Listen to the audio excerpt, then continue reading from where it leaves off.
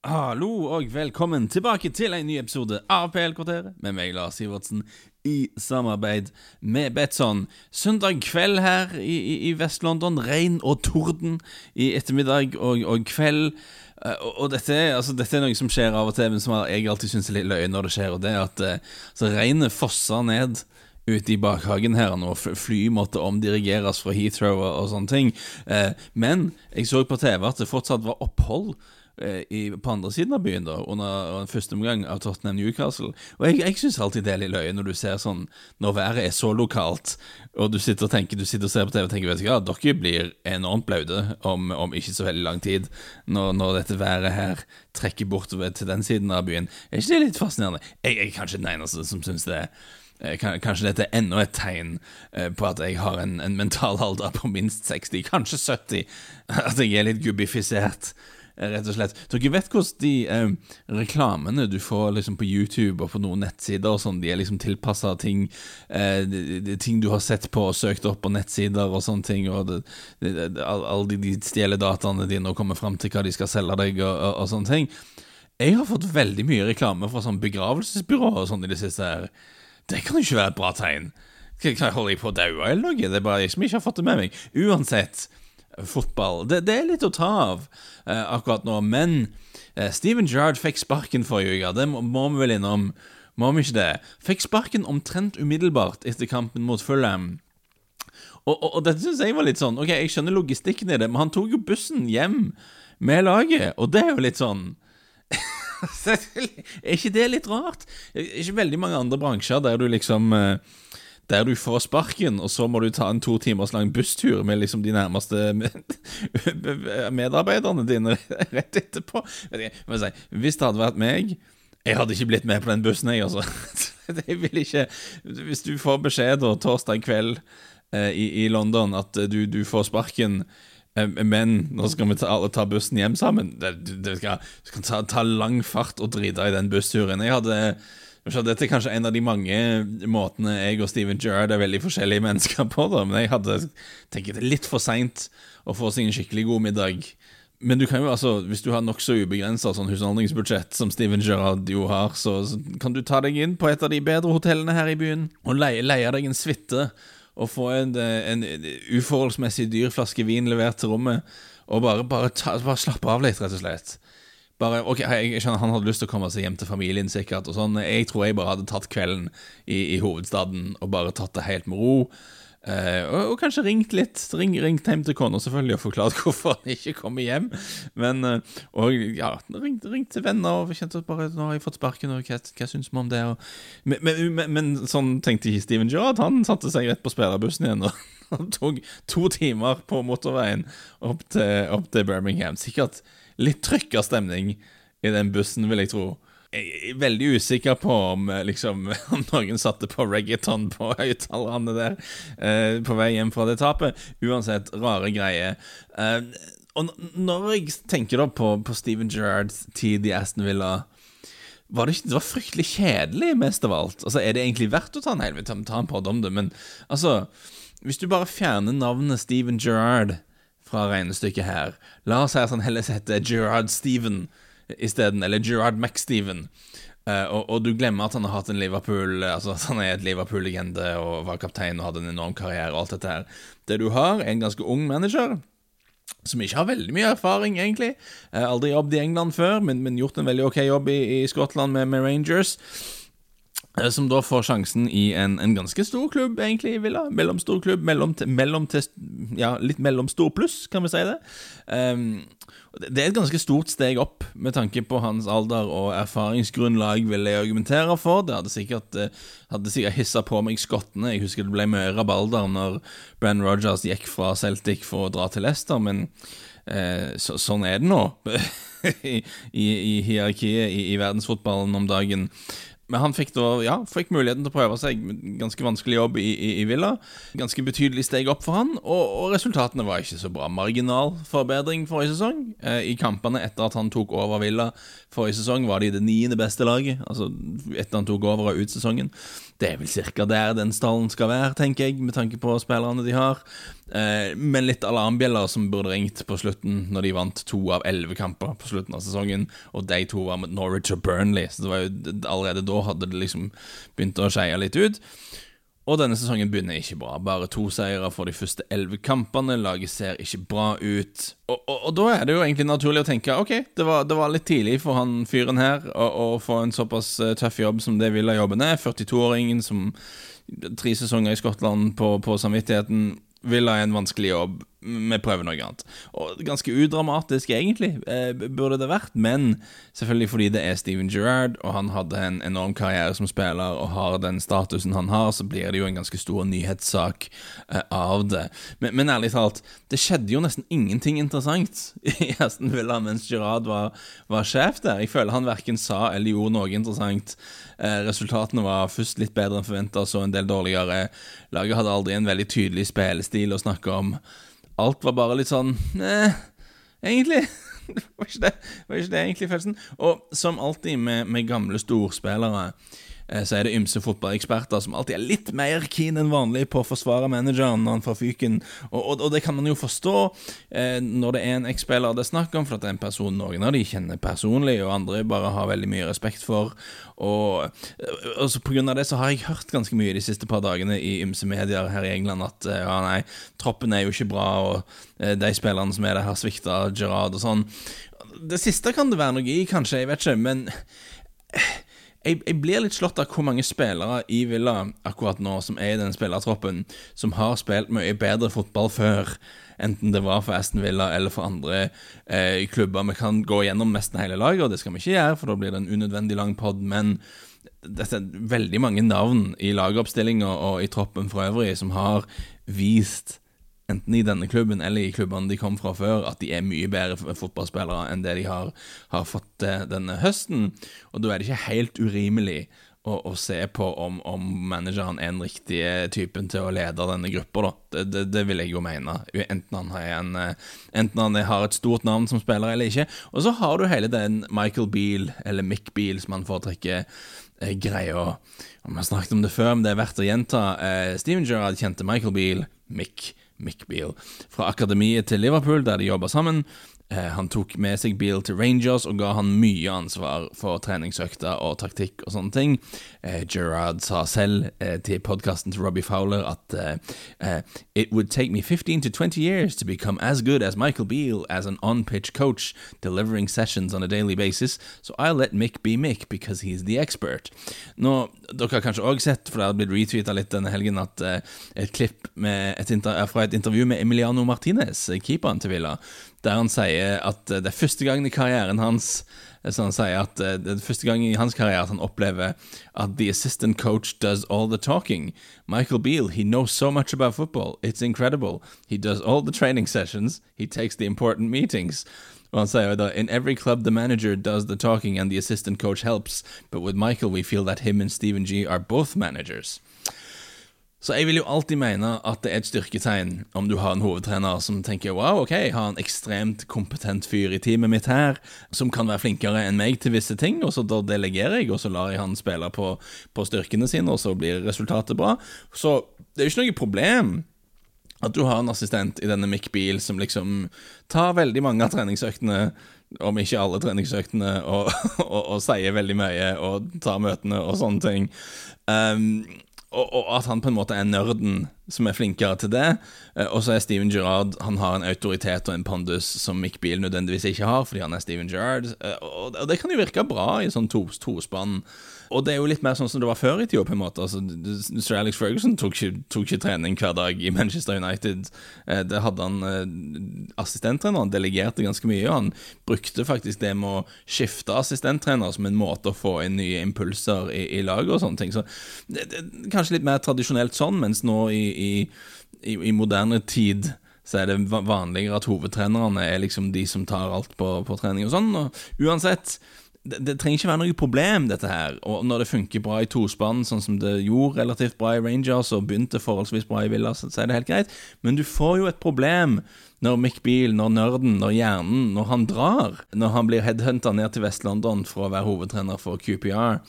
Og hvor flink Steven Gerrard selv med alle disse tingene som Mick Beale gjorde, eller hvor flink da Neil Critchley, som tok over for Beale som assistent, og også hadde vært hovedtrener selv i Blackpool.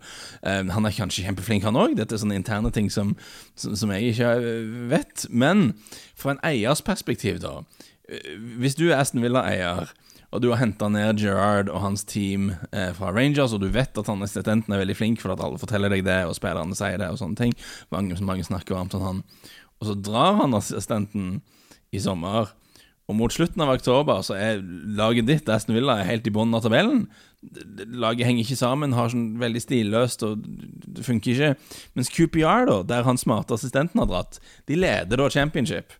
Ja, QPR kom på 11. plass i fjor, Mick Beale tar over i sommeren og leder i Championship. Så hvis du Aston Villa-eier da, og en av deleierne, en Nassim Sawiris, var jo på Fulham-kampen, da må du jo se på dette her. Dette er ikke bra, dette er ikke en god situasjon, og det ser ikke bra ut for Gerrard da, at kanskje han som hadde veldig mye, kanskje denne Beale hadde veldig mye å si for den suksessen som Steven Gerrard hadde i Rangers, og den relativt gode starten de hadde i Aston Villa, for han har nå dratt og gjør det veldig bra i sin nye rolle, mens da ting har ikke gått bra i Villa etter at han dro. Så det er en sånn ting som ikke ser bra ut nødvendigvis. Og en annen ting som jeg har tenkt litt på, som et lite sidespor egentlig, men jeg veldig nysgjerrig på hvordan den interne dynamikken var i denne klubben. Fordi, altså daglig leder i Aston Villa en kar som heter Christian Purslow, som også var daglig leder i Liverpool for en stund tilbake siden. Og her det litt sånn artig poeng da, fordi Christian Purslow var jo selv da Liverpool-fan fra barndommen av. Og Tony Evans, som journalist og forfatter fra Liverpool, var veldig tett på klubben i den perioden. Han skrev om denne Gerrard Purslow-forbindelsen i The Independent i fjor. Jeg har lyst til å lese litt opp fra den artikkelen, for det veldig interessant subplot her, og det at Purslows first involvement in football came when he was made managing director at Liverpool 12 years ago, when the club was owned by George Gillette and Tom Hicks. Det var dager, altså. Alle disse FSG out-folker som bare sånn, nei, FSG så dårlige eiere. Kort hukommelse, altså. Hicks og Gillette, det var tider det. Uansett, Gerrard was captain and a Kop icon, Anfield was in turmoil, and the former private equity trader made it his mission to become close to the brilliant midfielder. It quickly became a joke amongst the players how quickly Purslow would engage Gerrard in conversation after entering the dressing room. He was a boyhood fan and seemed starstruck. Purslow relished the company of club legends and made particular efforts to cozy up to Kenny Dalglish and Gerrard. The team nicknamed Purslow Forrest Gump for his tendency to put himself at the center of every event.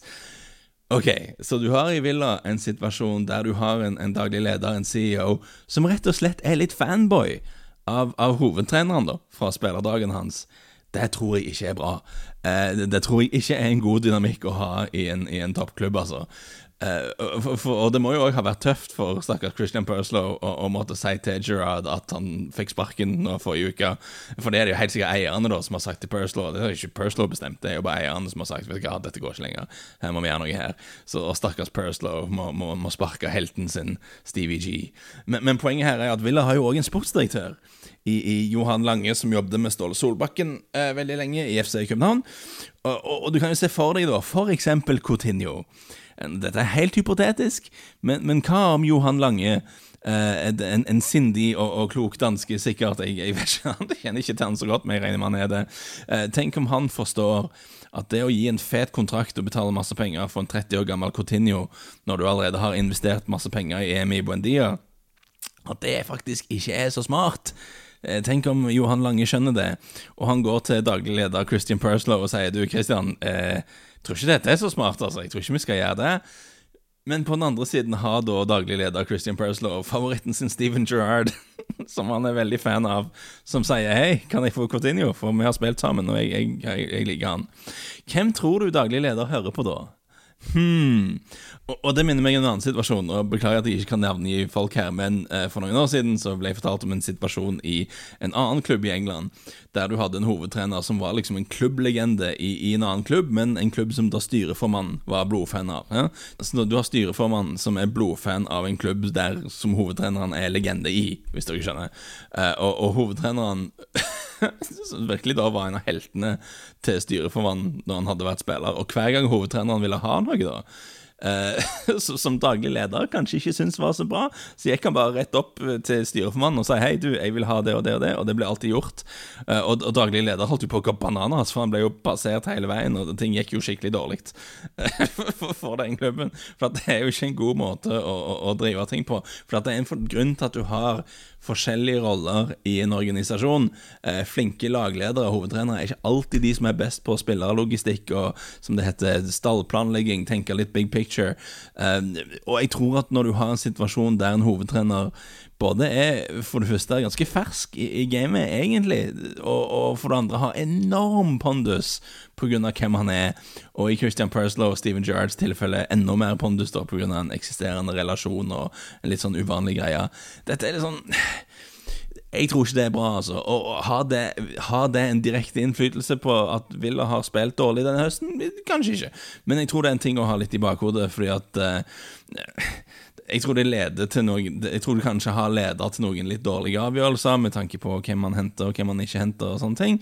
Og det er flott å ha disse store navnene på trenerbenken, men det kan skape noen utfordringer da, internt med tanke på den ansvarsfordelingen du helst har lyst til å ha i organisasjonen. Og hvis du ser da på hva for noen engelske trenere er det som gjør det best om dagen? Hvem er det også som har gjort det best de siste par årene? Altså, det er jo Graham Potter, selvfølgelig, og Eddie Howe, må vi jo si, sånn som Newcastle gjør det akkurat nå. Begge var fotballspillere, men de var ikke store navn. Begge måtte jobbe seg opp fra et veldig lavt punkt der de begynte med. Michael Beale, som vi snakket om, hadde ikke noen stor proffkarriere, men leder nå championship med QPR. Nathan Jones, waliser, men tok Luton til playoff i fjor på minibudsjett. Er waliser, men vi kan ta han med i den samtalen. Hadde spilt for Brighton og Yeovil og sånn, men hadde ikke noe stort navn. Sean Dyche, altså, de trenger ikke være, altså, Sean Dyche har jo gjort det bra ut ifra forutsetningene han hadde i klubben han hadde. Han også var jo spiller, men ikke noe stort navn. Så hvis vi ser på engelskmenn som jeg synes har utmerket seg og gjort en god jobb i engelsk fotball i det siste, så er det liksom sånne navn som står ut. Mens du ser da på Steven Gerrard, Frank Lampard, Scott Parker, Tim Sherwood, litt mer blandet drops da, blant de store navnene av den årgangen. John Terry har blitt NFT-entusiast.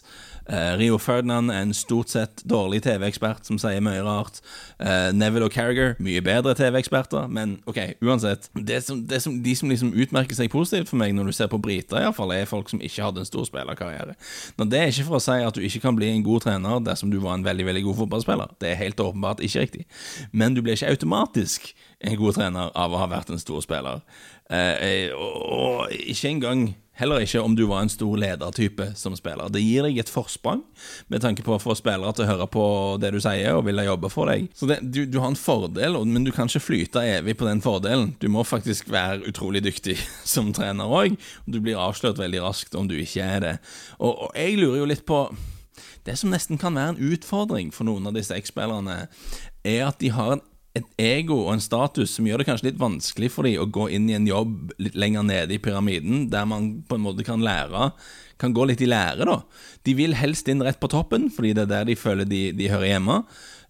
Og det finnes eksempler på manager som har hatt store navn som spillere, som har gått rett inn på et veldig høyt nivå som manager og lykkes, men de aller fleste topptrenere har faktisk liksom gått litt i lære da, og begynt litt lavere, sånn jobbmessig. Jeg så veldig raskt nå, så 442 hadde lagt en sånn liste over topp 50 managere i verden akkurat nå. Kanskje ikke alle, men la oss bare se på 20 da, de 20 øverste på 442s toppliste over, det blir sikkert en kontroversiell liste uansett, men nummer 1 Guardiola, ok. Han er jo en outlier på veldig mange forskjellige måter. Trente B-laget til Barcelona et år først for å liksom teste teorier og sånne ting, men da gikk rett inn i Barcelona og det så mye kulturelle greier og det som gjør at det nesten ikke kan sammenlignes med noe som helst. Og jeg tror faktisk det jo jeg mistenker at den drømmen om å finne sin Guardiola har ledet en del toppklubber litt ut på villspor, liksom sånn Juventus som ansetter Pirlo og litt urettferdig kanskje, men kanskje Lampard i Chelsea hører litt hjemme i det. Altså, det ønsker om å finne en sånn kar som allerede en del av klubbens historie, som virkelig kan Solskjær kanskje gjør at man liksom tar ansettelseavgjørelser som kanskje ikke så gjennomtenkte. Uansett, nummer 2, Ancelotti startet i Reggiana og rykket opp fra Serie B med deg, før han da gikk videre til Parma, var det vel. Nummer 3, Klopp begynte i Mainz, som da var helt i bunnen av andre Bundesliga, rykte opp med deg. Conte, folk glemmer Antonio Conte jobbet i Bari og i Siena i starten av karrieren, var innom Atalanta før de var så gode som de nå, men sluttet etter et par måneder. Men Bari og Siena var liksom der Conte begynte. Stefano Pioli, nummer 5 på lista her. Første jobben hans var i Salernitana og Modena. Mikel Arteta, ok, unntak, har vært med assistent under Guardiola og liksom gått i lære der, og så gått rett inn til Arsenal og gjort en veldig god jobb der så langt. Thomas Tuchel begynte i Mainz, men kom faktisk rett inn som trener for Mainz i Bundesliga, etter de hadde rykt opp med Jørn Andersen, hadde trent i andre lag og juniorlag og sånne ting før det. Graham Potter var jo hovedtrener på nivå 8 i England, før han fikk seg jobb i Östersund på nivå 4 i Sverige. Altså, han har jo jobbet seg veldig opp, og jeg må vel være den manageren i verden som har en karriere som ser mest ut som en FM-save. Det der liksom bare oppover. Julian Nagelsmann startet i Hoffenheim når han var 13 år eller noe sånt. Han også et unntak for de fleste ting. Nummer 10, Simeone på den lista, var innom flere klubber på toppnivå i Argentina og var innom Catania før han fikk jobben i Atletico Madrid.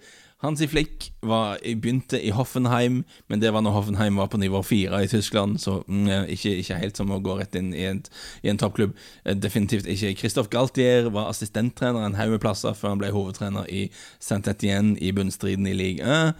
Eddie Howe startet i Bournemouth på nivå 3. Xavi på lista her. Han har jo jobbet litt i Al-Sadd i Qatar før han gikk til Barcelona. Erik Ten Hag begynte i The Go-Ahead Eagles før han gikk til toerlaget til Bayern München. Interessant liste. Jeg har egentlig hatt en hel podd der vi diskuterer liksom, er dette en bra liste eller ikke? Uansett, Christian Streich på lista her. Han trener U19-laget til Freiburg i 15 år eller noe sånt, før han ble A-lagstrener i Freiburg. Roberto Mancini jo et eksempel på en som hadde en stor spillerkarriere og gikk inn rett og trente Fiorentina og Lazio og så Inter i starten, så han gikk jo rett inn på toppen. Urs Fischer trente fra Hertha Berlin, litt digg at han på topp 20. Trente ungdomslagene til Zürich før han ble A-lagstrener der, mens Unai Emery sniker seg inn på topp 20. Han startet i Lorca på nivå 3 i Spania. Altså, det er litt blandet. Noen av disse topptrenerne har vært assistenter og gått litt i lære og sånn, men de aller fleste har begynt ganske langt nede, altså. Og jeg tror det viktig, ikke for at du nødvendigvis liksom skal gjøre deg fortjent til større jobber og sånn, det ikke det som er poenget, men jeg tror det veldig sunt å ha noen år i starten av en trenerkarriere der du jobber med litt mindre press, der du i en posisjon der media liksom ikke overanalyserer absolutt alt du gjør, der du liksom ikke alle avgjørelsene dine og laguttakene dine diskutert på TV hele veien og sånn, litt mindre sånn pes, og du har muligheten til å prøve og feile litt liksom. Det tror jeg en veldig nyttig, altså jeg tror det for mange trenere veldig nyttig å ha det i utviklingen sin, og jeg tror kanskje det kan være en utfordring da, for denne generasjonen av engelske spillere som vi snakker om, som har vært inne på, for de starter jo på en måte som superstjerner og mange millionærer, og noen av de føler kanskje at de kunne ha lyst til å jobbe helt i toppen, og det kan være ymse grunner til det. De føler det er for lite glamorøst lenger nede og sånne ting, og det er ikke interessant. Jeg vet om en tidligere engelsk landslagsspiller som gjentatte ganger har sagt nei til en jobb i Championship fordi han bare synes pengene ikke er bra nok. Altså, han trives greit med å chille og jobbe i media og sånne ting, og synes lønnen i Championship rett og slett ikke er god nok til at det er interessant for han. Og det er jo en ærlig sak hvis han heller vil ha det.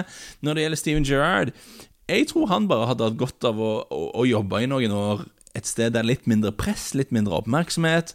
Forstår jeg at hans instinkt er at han har lyst til å sikte så høyt som mulig, for at det er personligheten hans, og hans ambisjon er jo å bli Liverpool-sjef på sikt, selvfølgelig.